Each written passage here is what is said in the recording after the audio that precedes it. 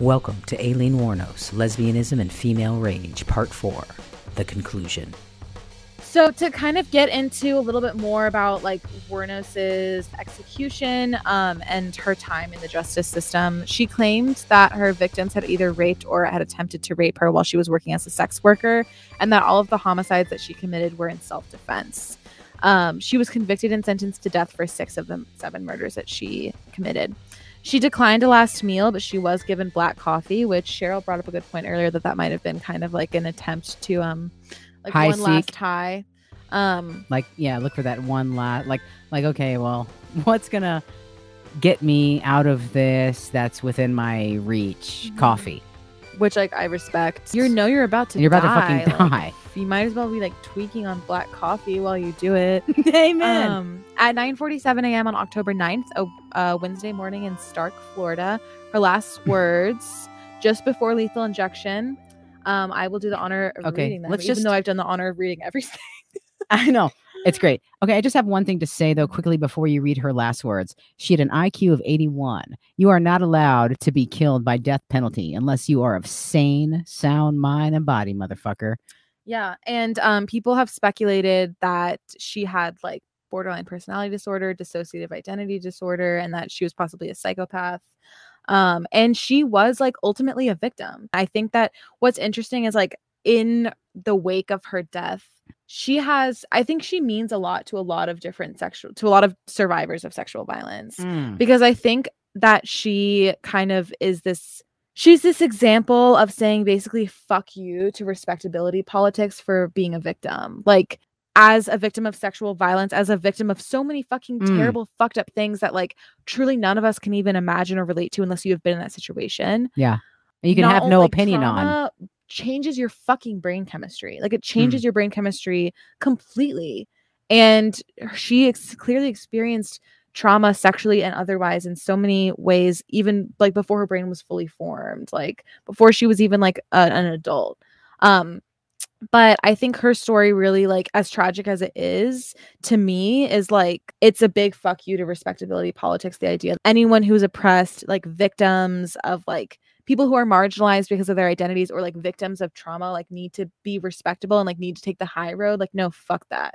Like, I'm not going to participate in a justice system that does not uphold me. Yeah, because what the fuck would have happened if Aileen like had tried to go to the police? Same thing. They would have killed her. That wouldn't have happened because they literally like that man was going to kill her. But even if she had no, I mean, in the movie, it portrays her as like trying to get a better life. Like she's trying to get these jobs. She has no resume because she has no experience doing anything. She hasn't graduated. When the beach party's over, you're not allowed to just join us. Yeah, like fuck you, dude. Literally fuck you. And I mean, it also like it shows her like trying to Leslie, make a better life for herself.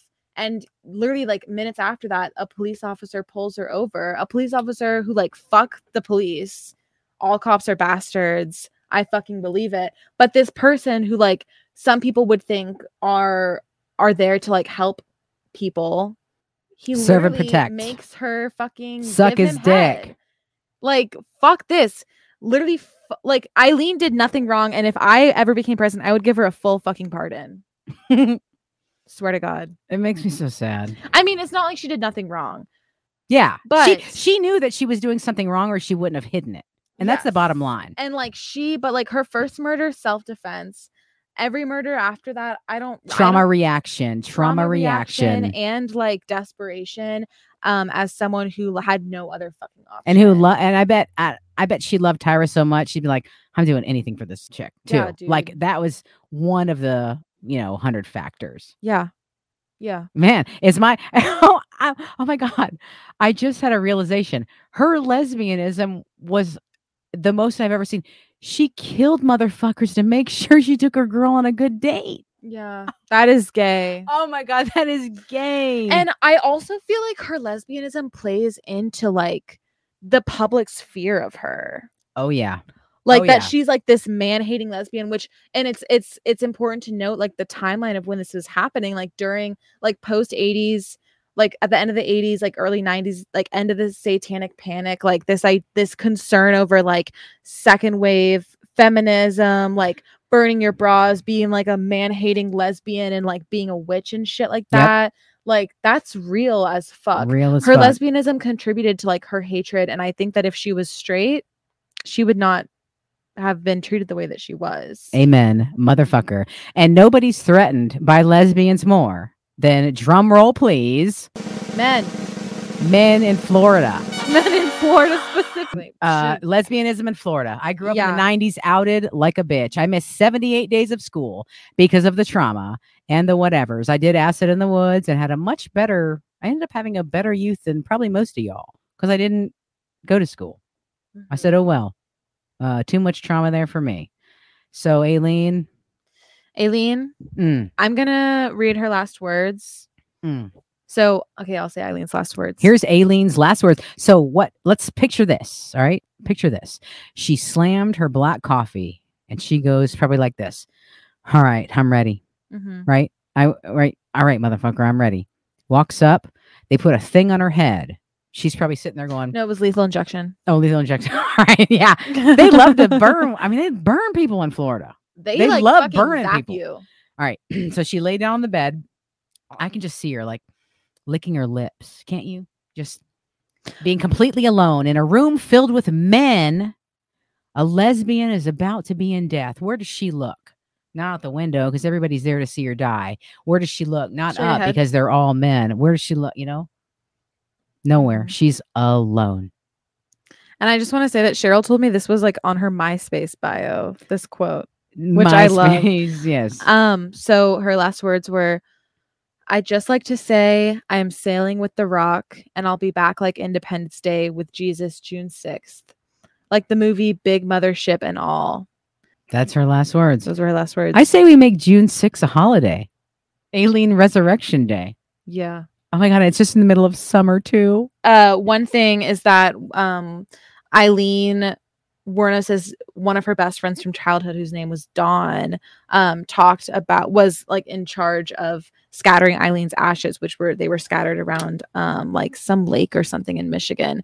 And Eileen wanted the song Carnival by Natalie Merchant, which like is so fucking gay. Like Natalie Merchant and That is gay. Maniacs is so fucking gay. It's gay. Love that for her. She wanted her ashes to be scattered, or like whatever kind of like funeral or memorial that was had for her. She wanted Carnival by Natalie Merchant to be played during that. So we're going to look up the lyrics of that.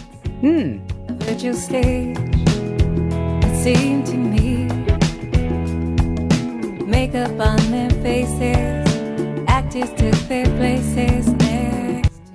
This makes me I've so walked upset. these streets, a virtual stage. It seemed to me, makeup on their faces, actors took their places next to me. Okay, can we just like, I don't want to analyze and interpret, but I've walked these streets, right? She's a prostitute. A virtual stage, which is our life. It's just this thing, right? That's made up. It seemed to me, that's her perspective, right? Makeup on their faces, which means everyone's fake. Actors took their places next to me. Everyone's fake and just getting what they want to know. Okay, sorry. Go ahead. Yeah, and I also can't help but like reading that, think about the scene in Monster where Eileen is talking to Selby / Tyra and is like, I want you to like have to like continue with this mindset that you have of like that the world is like a good place and that people are good, because I know that's not true and I'm out there every fucking day living it and knowing it's not true, and I want you to believe that. Like, fuck. Maybe that's why Tyra has her family. Yeah. Maybe her life is just living for Aileen. Yeah. I mean, and like not blaming her either for like having a wife and a family. Like, I mean, what the fuck was she supposed to just like, yeah, like. Well, we've gone through a lot of emotions with it. We started this episode saying, fuck Tyra for selling her out. And now we're like, oh my God, her life is a beauty, is exactly what Aileen wanted for her. So we've gone through a lot. And like, I mean, even like, and like pain is pain. And like Eileen's life was fucked up, but like being like out and gay in Ohio, I think is where she was from. Michigan and Florida. And like in in Ohio, the 70s and 80s, like Tyra, it seemed like according to Monster, again, we're not sure how much that related to like their real life story, but like Tyra was kicked out of her house because she was gay. Like Eileen was she was 6 years younger than Eileen, and Eileen was her first ever love. Like she was figuring shit out too, and she got pulled in this really messy fucking situation. Right. But she loved her, so it's like, what are you gonna do? Yeah. That's the whole thing. What are you gonna do? Nothing. You just gotta go with it. Yeah.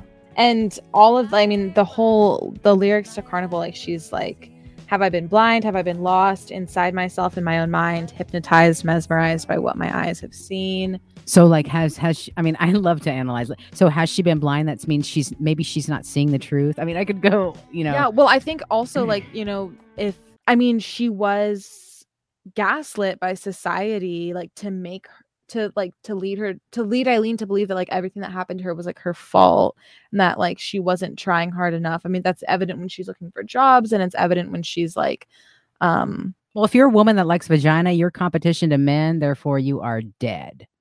Yeah. Dead. Yeah. I mean, it's fucking rough, dude. Yeah. And you can't even do nothing. Men fucking hate you. Society hates you. And you're fucked. So then you end up being surly, and people are like, why are you a bitch? I'm like, fuck you.